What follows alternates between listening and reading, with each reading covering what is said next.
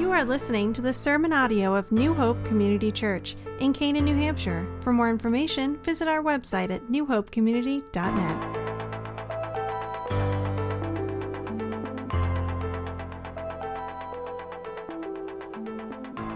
If you have a Bible, please open it to the book of Ephesians.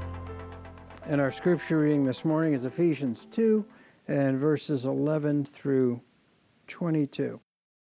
The Apostle Paul writes, "Therefore remember that formerly you who are Gentiles by birth and called uncircumcised by those who call themselves the circumcision, that done in the body by the hands of men, remember that at that time you were separate from Christ, excluded from citizenship in Israel, and foreigners to the covenants of the promise, without hope and without God in the world. But now in Christ Jesus, you who once were far away have been brought near through the blood of Christ. For he himself is our peace, who has made the two one and has destroyed the barrier, the dividing wall of hostility, by abolishing it in his flesh, the law, with its commandments and regulations. His purpose was to create in himself one new man out of the two, thus making peace, and in this one body to reconcile both of them to God through the cross, by which he put to death their hostility. He came and preached peace to you who are far away, and peace to those who were near. For through him we both have access to the Father by one Spirit. Consequently, you are no longer foreigners and aliens, but fellow citizens with God's people, and members of God's household, built on the foundation of the apostles and prophets, with Christ Jesus himself as the chief cornerstone. In him, the whole building is joined together and rises to become a holy temple in the Lord. And in him, you too are being built together to become a dwelling in which God lives by his Spirit." So reads the words of the Lord. The two words I'm sure that you'll hear me say are words that you immediately will attach to something else, and they are the words irreconcilable differences. You typically associate them with the discussion of divorce, with the legality or legal grounds of a divorce. I don't think there's a week that goes by that you don't read of some celebrity who is citing irreconcilable differences as to why them and their partner are going separate ways. It's an acknowledgement, a sad acknowledgement, that these two parties are saying there's no way to bridge the differences between us, and that there's no way to save, from their perspective, their marriage. Well, interesting enough, Paul is going to talk about differences in Ephesians chapter 2. But he's not discussing marriage at this point, but he's talking about the power of Christ that is able to bring together and resolve what from our point would look like, and in a sense are, without God's intervention, irreconcilable differences between a sinful being like you and me and a holy God. So open your Bibles to Ephesians chapter 2, and in verses 11 through 22, we're going to cover three different areas in Paul's presentation here. The first is he'll talk about the cause of separation. What is this issue that, in a sense, puts us in a position of saying, you know what, there are irreconcilable differences here. Then we'll look at the cure. What's the cure of this separation? And then finally, what are the consequences of reconciliation that is attainable only through Jesus Christ? Well, as you're looking at the Bible before you, you'll notice Ephesians 2:11 begins with one word, and that one word is what? Therefore. So I know you've been trained well enough. When you see a word like that, you immediately should connect it with it's related to what was said before this. So therefore does point back to verses 1 through 10. And you may notice there's sort of a parallel between these two parts of Ephesians 2, because they both deal with what was once true and is now no longer true. But it's in Ephesians 2:11 through 22 that Paul unpacks that even a little further for us. So along those lines, let's consider the cause of separation. What is it that presents this serious problem? And Paul feels that this is something even a church, believers, need to be reminded of and refreshed. So you see in verses 11 and 12, Paul deals with separation on two different levels. The first one is what you might say horizontal separation. In other words, he's going to bring up the issue and the separation in that day and age between Gentiles and Jews, those who were uncircumcised and those who were circumcised. So listen to verse 11. He says, "Therefore remember that formerly you who are Gentiles by birth and called uncircumcision by those who call themselves the circumcision, that done in the body by the hands of men." Paul says to the believers in this church who have been primarily Gentiles, but a smaller mix of Jews in there as well, he first says to the Gentiles, remember your past identity. And he uses words that would describe them from the perspective of a Jewish person or a Jewish believer. Because he says, one, you are called uncircumcised. The Gentiles didn't walk around calling themselves that. But that was the label that was put on them that led to this sense that they were viewed by Jews as being unclean, unrighteous, unholy. And that led to all different dynamics, even in their social interaction. So for a Gentile to go into the home of a Jew would, by a Jewish definition, defile the home and defile that individual who would need to go through purification rites. But notice it says there, remember. Now this verb is used 2 times in verses 11 and 12. It's a very strong word, not the equivalent of what we think of when someone might say, well, remember to pick me up or something like that. It's a word that is more than mental action or intellectual action. It's a word that always results in physical action or application.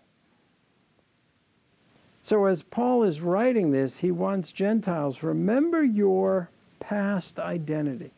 Think about that for a moment. That you were horizontally separated from the Jews. They saw you as uncircumcised. They saw you as unclean. Even the reference Gentiles did not walk around using that term for themselves. That's a Jewish term about those who are not Jewish. So you're sort of getting a glimpse to remind them of their past identity, but through the eyes of those who are Jewish. And again, consider in the early church, this raised the potential of some tensions. You have Jew and Gentiles brought together in Christ, but how do they interact now? Because their culture around them is still very much saying these groups are to be separated. So remember your past identity. But that's only a glimpse, a surface issue here. So Paul is not just merely concerned of the horizontal division that's there.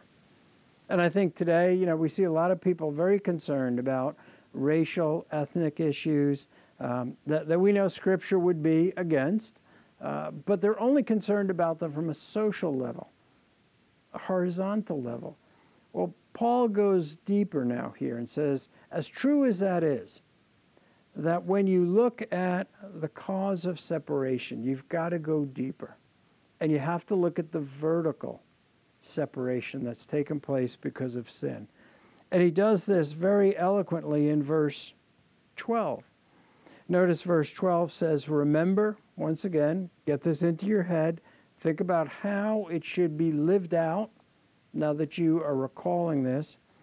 Remember that at that time you were separate from Christ, excluded from citizenship in Israel, and foreigners to the covenants of the promise, without hope and without God in the world. And as you listen to that, you may have counted off in your head there's 5 particular irreconcilable differences Paul cites there. In other words, irreconcilable from our standpoint. There is no way we could change, resolve, rectify this situation. So you notice the first one is you were separate from Christ. Interesting that we're kind of looking at what irreconcilable difference is and how that often is used in reference to marriage. The word here for separate means to be alienated or literally estranged from Christ. So because of sin, this was true obviously for Gentiles, but the same reality holds true for Jews. But you are estranged from Christ. The second one he mentions, you are excluded from citizenship in Israel. And probably Israel is a reference not to just this thought of national citizenship, but Israel as God's people. Those elected in the Old Testament, you are not a Jew, and so you are excluded. But as we kind of read ahead a little bit beyond this, we know, isn't this what the gospel came to do now? That the message didn't just go and was never intended to just be just for Israel, but they were to be a light to the Gentiles in the Old Testament.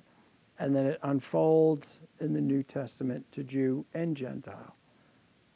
But notice the third one he mentions, you're foreigners to the covenants of promise.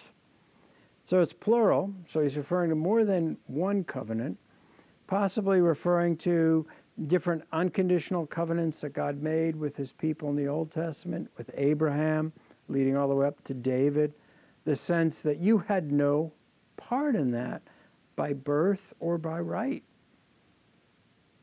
And I think as you start to say those things, you should start thinking, that's true of me too. I had no natural part in this. And for each of us sitting here, you could even compound that more. As far as I know, no one here is of Jewish ethnicity. So you're not only a sinner, but you're in the category of a Gentile. You are not in that initial group that was called by God's grace. And then finally, he speaks of 2 other aspects to drive it home. You were simply without hope. Hope had no reality in your life.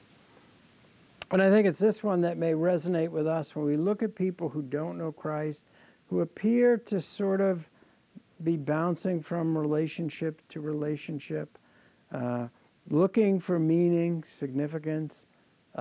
They're without hope, without direction, without any kind of certainty, carrying maybe a lot of things that they've done in the past, but not experiencing any sense of forgiveness. But then he says, in addition to culminate it all, you were without God. That brings us right back to the big issue. The cause of separation is that you don't have fellowship and communion with God. And the reality is, you can't because you're a sinner. That paints for us the cause of separation. And Paul is saying this is a worthy exercise for Christians, for those who know Christ. Rehearse this in your mind. What was your identity before you acknowledged Christ as your Lord and Savior? Think about that.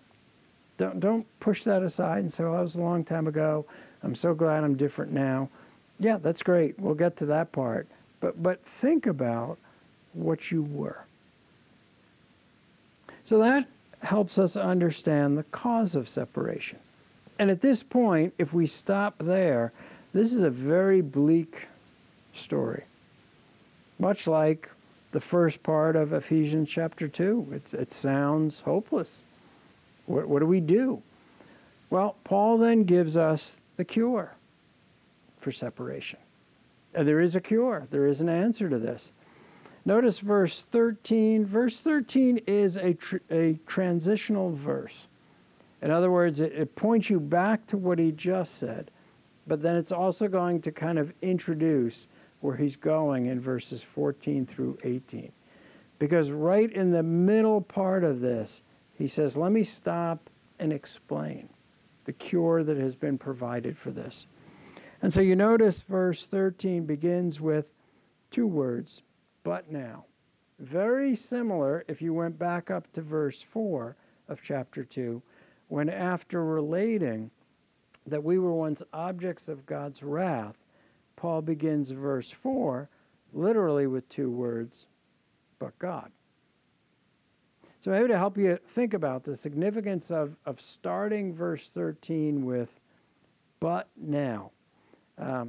Take a big breath in, and then just let it out. Kind of like a sigh. But a good sigh, like, oh, this was terrible, this is awful news, but oh man, everything's changing now. You know, and that's what it is. It's like a sigh of relief that here I can tell you something now that is going to turn what I just said completely around. And Paul does the same thing in his letter to the believers in Rome, where in Romans 3, he puts right out there in front, this is what sin looks like. This characterizes all of us. None of us can please God in and of our own. We don't even want to. And after painting all that, you get to Romans 3:21, and Paul says, but God has revealed his righteousness to us. So coming back to this passage, what does this cure look like? Well, only through Jesus Christ are these apparent irreconcilable differences removed. They're not merely resolved as if somehow they'll stay there, but just not be as strong. They are completely removed. Notice in verse 13, Paul uses this phrase throughout this passage.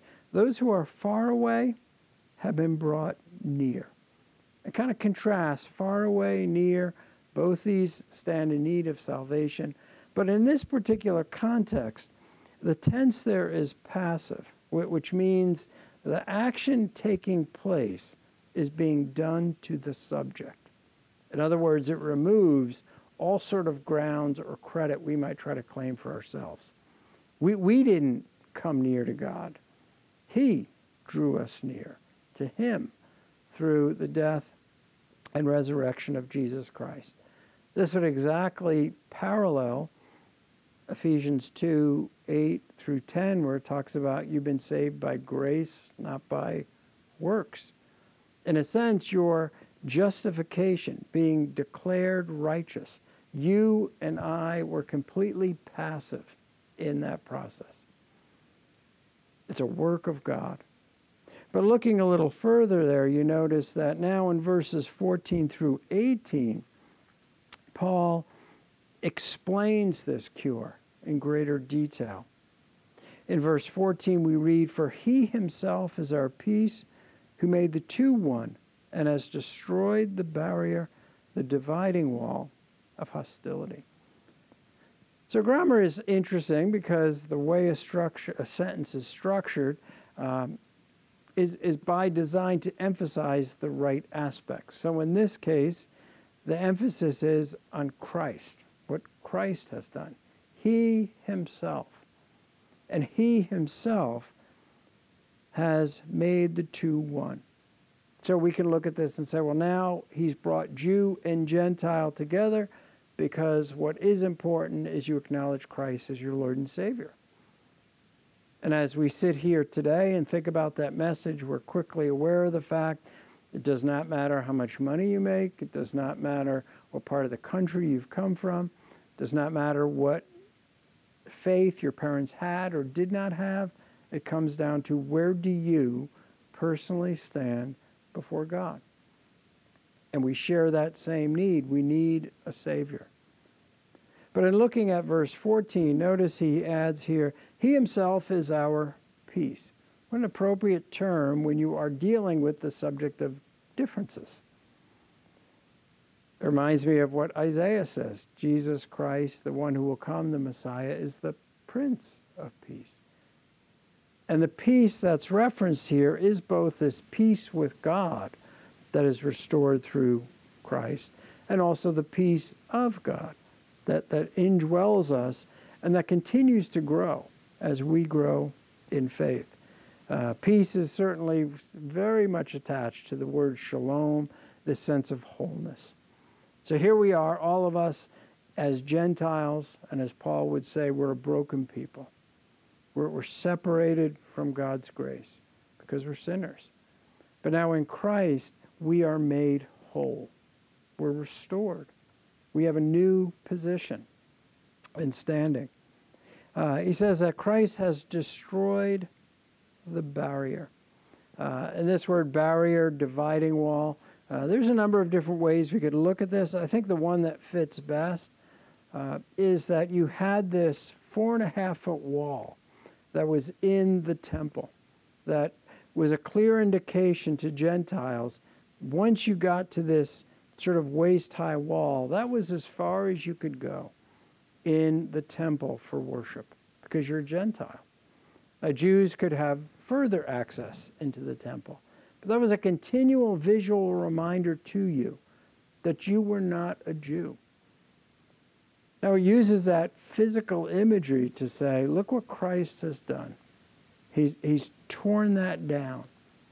And now we can be one in Christ if we profess faith in him. And we speak often of, in churches we like to use the word fellowship, communion. Those are great words. I don't know sometimes if we stop and think, what does that really mean?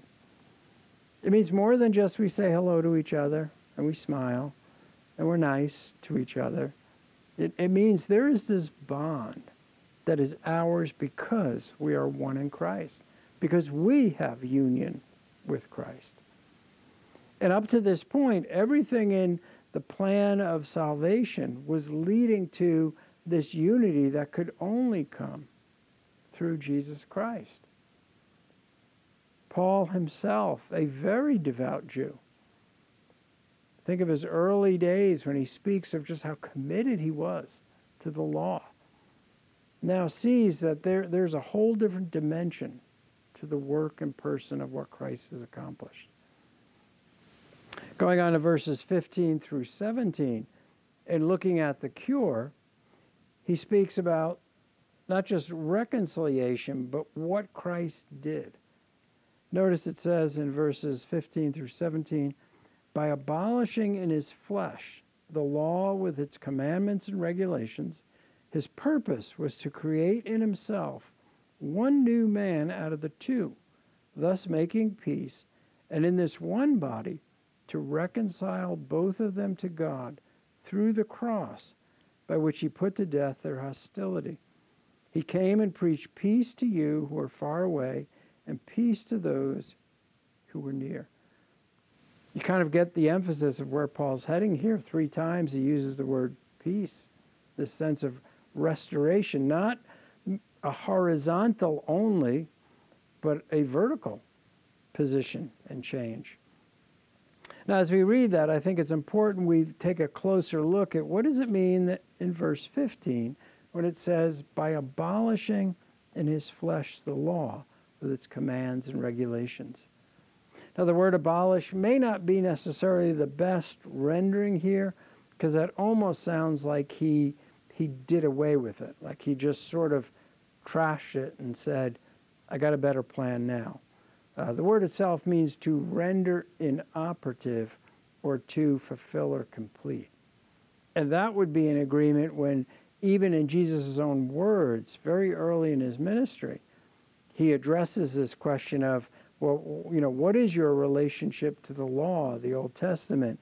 And he says, I didn't come to abolish the law and the prophets. I came to fulfill them, to complete them.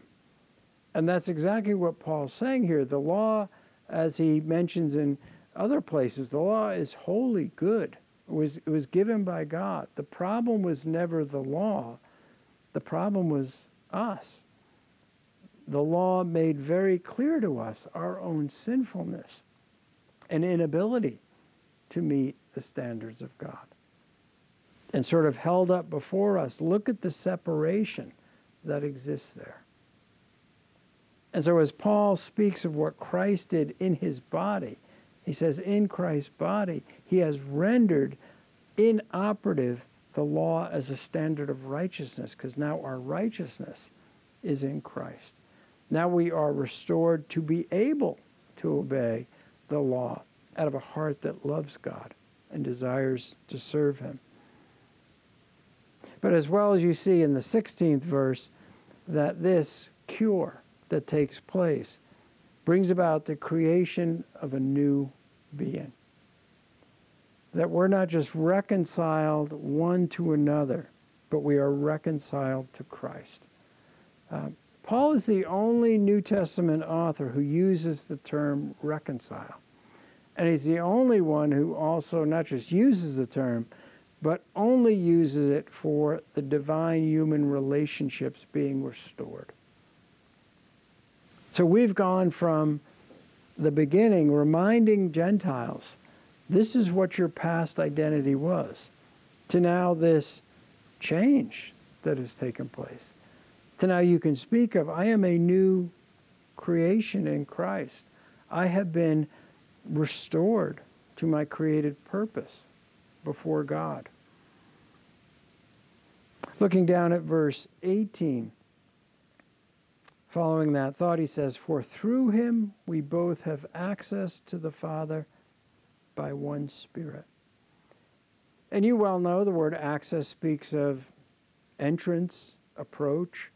But think of that term in light of the whole discussion here about Jew and Gentiles. It was very clear in those days, as a Gentile, your access to God was limited. That 4.5-foot wall was right there to remind you of that. Under the threat of death, to not proceed any further. You might think, well, that was great then. At least if you were a Jew, you could go closer. Yeah, you could go closer, but you didn't have unlimited access. You could only go so far. And then the priest was the one who could have greater access. But even that priest was limited, that only once a year could he go into the most holy place before God on your behalf. Now, all of that is blown apart in Christ, that we, in Christ, in our new identity, we can approach God with confidence. We do that in worship. We do that when we pray. You do that when you open his word and read it. You are approaching God, covered in Christ's righteousness.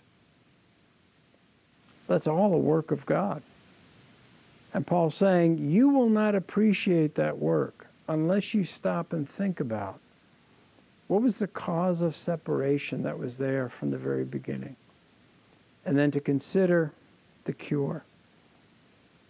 So we've looked at two elements, and there's a third leg in Paul's argument, and that is verses 19 through 22. Speak of the consequences of reconciliation.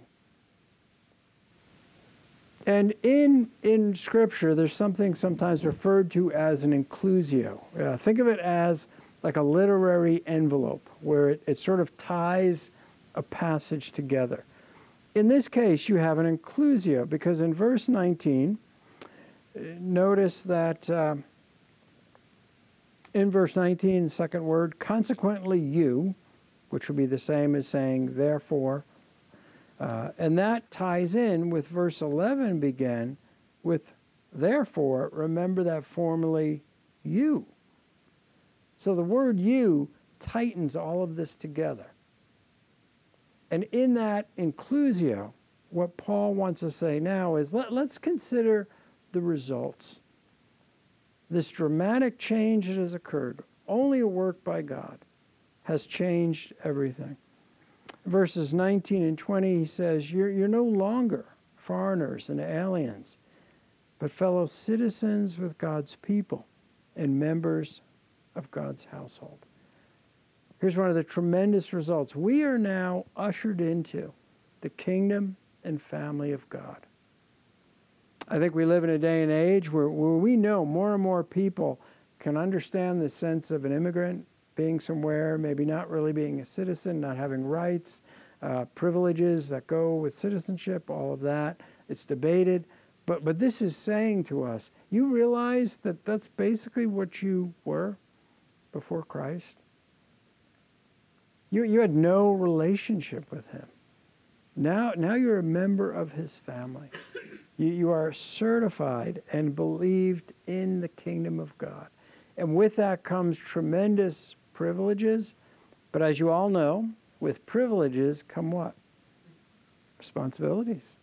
And Paul will spend the second half of Ephesians talking about, here are the responsibilities that come with this new identity. But at this point, just this reminder to them, you are citizens. Keep in mind that when this was written, you have the Roman Empire in power. Roman citizenship was a tremendous honor and privilege. Paul was a Roman citizen, and there were times that he used that citizenship and the protection it would give him to further spread the gospel.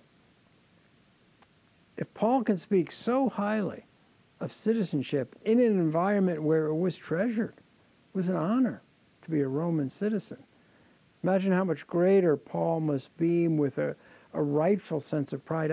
You and me were citizens of heaven. We're citizens. We belong to the family of God. But he's not even done yet, because he goes on in verses 21 and 22 to use a building metaphor and says, in him the whole building is joined together and rises to become a holy temple in the Lord. And in him you two are being built together to become a dwelling in which God lives by his Spirit. Even though the Roman Empire was not Christian and was open to many belief systems, generally equated with a temple is it's a dwelling place of deity. Paul says here, now as a believer, you went from being estranged from God, separated from Christ. Now his presence and power lives in you. You now are this holy temple in Christ. And notice he says in verse 22, you too are being built together. This is a continuous tense. In other words, there's this ongoing process now that we might call sanctification, being made more and more like Christ, that is the result of the fact that you have a new identity in Christ and the Holy Spirit lives in you in Christ. What a dramatic change from how he started in verse 11 to how Paul concludes us in verse 22.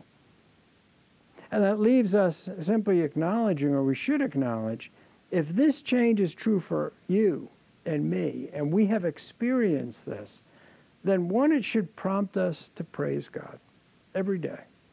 That we should be so thankful, for we went from separation to reconciliation through Christ. But then the second aspect of that, it should call us to live up to the calling and privileges that are ours in Christ. Not merely to rest in this and say, this is so comforting, this is so reassuring. Yeah, that's true. But you were saved not to just rest in your salvation, but to display your salvation and to be obedient. So I think that's a message, not just that a first century Christian needed to hear again and again. It's one, no matter how many times we've heard that, we need to hear it again. Let me pray. Heavenly Father, may you give us new eyes and ears to understand what is ours in Christ, but to also understand the joy that should mark our lives, the service that should mark our lives daily. We pray in Jesus' name. Amen.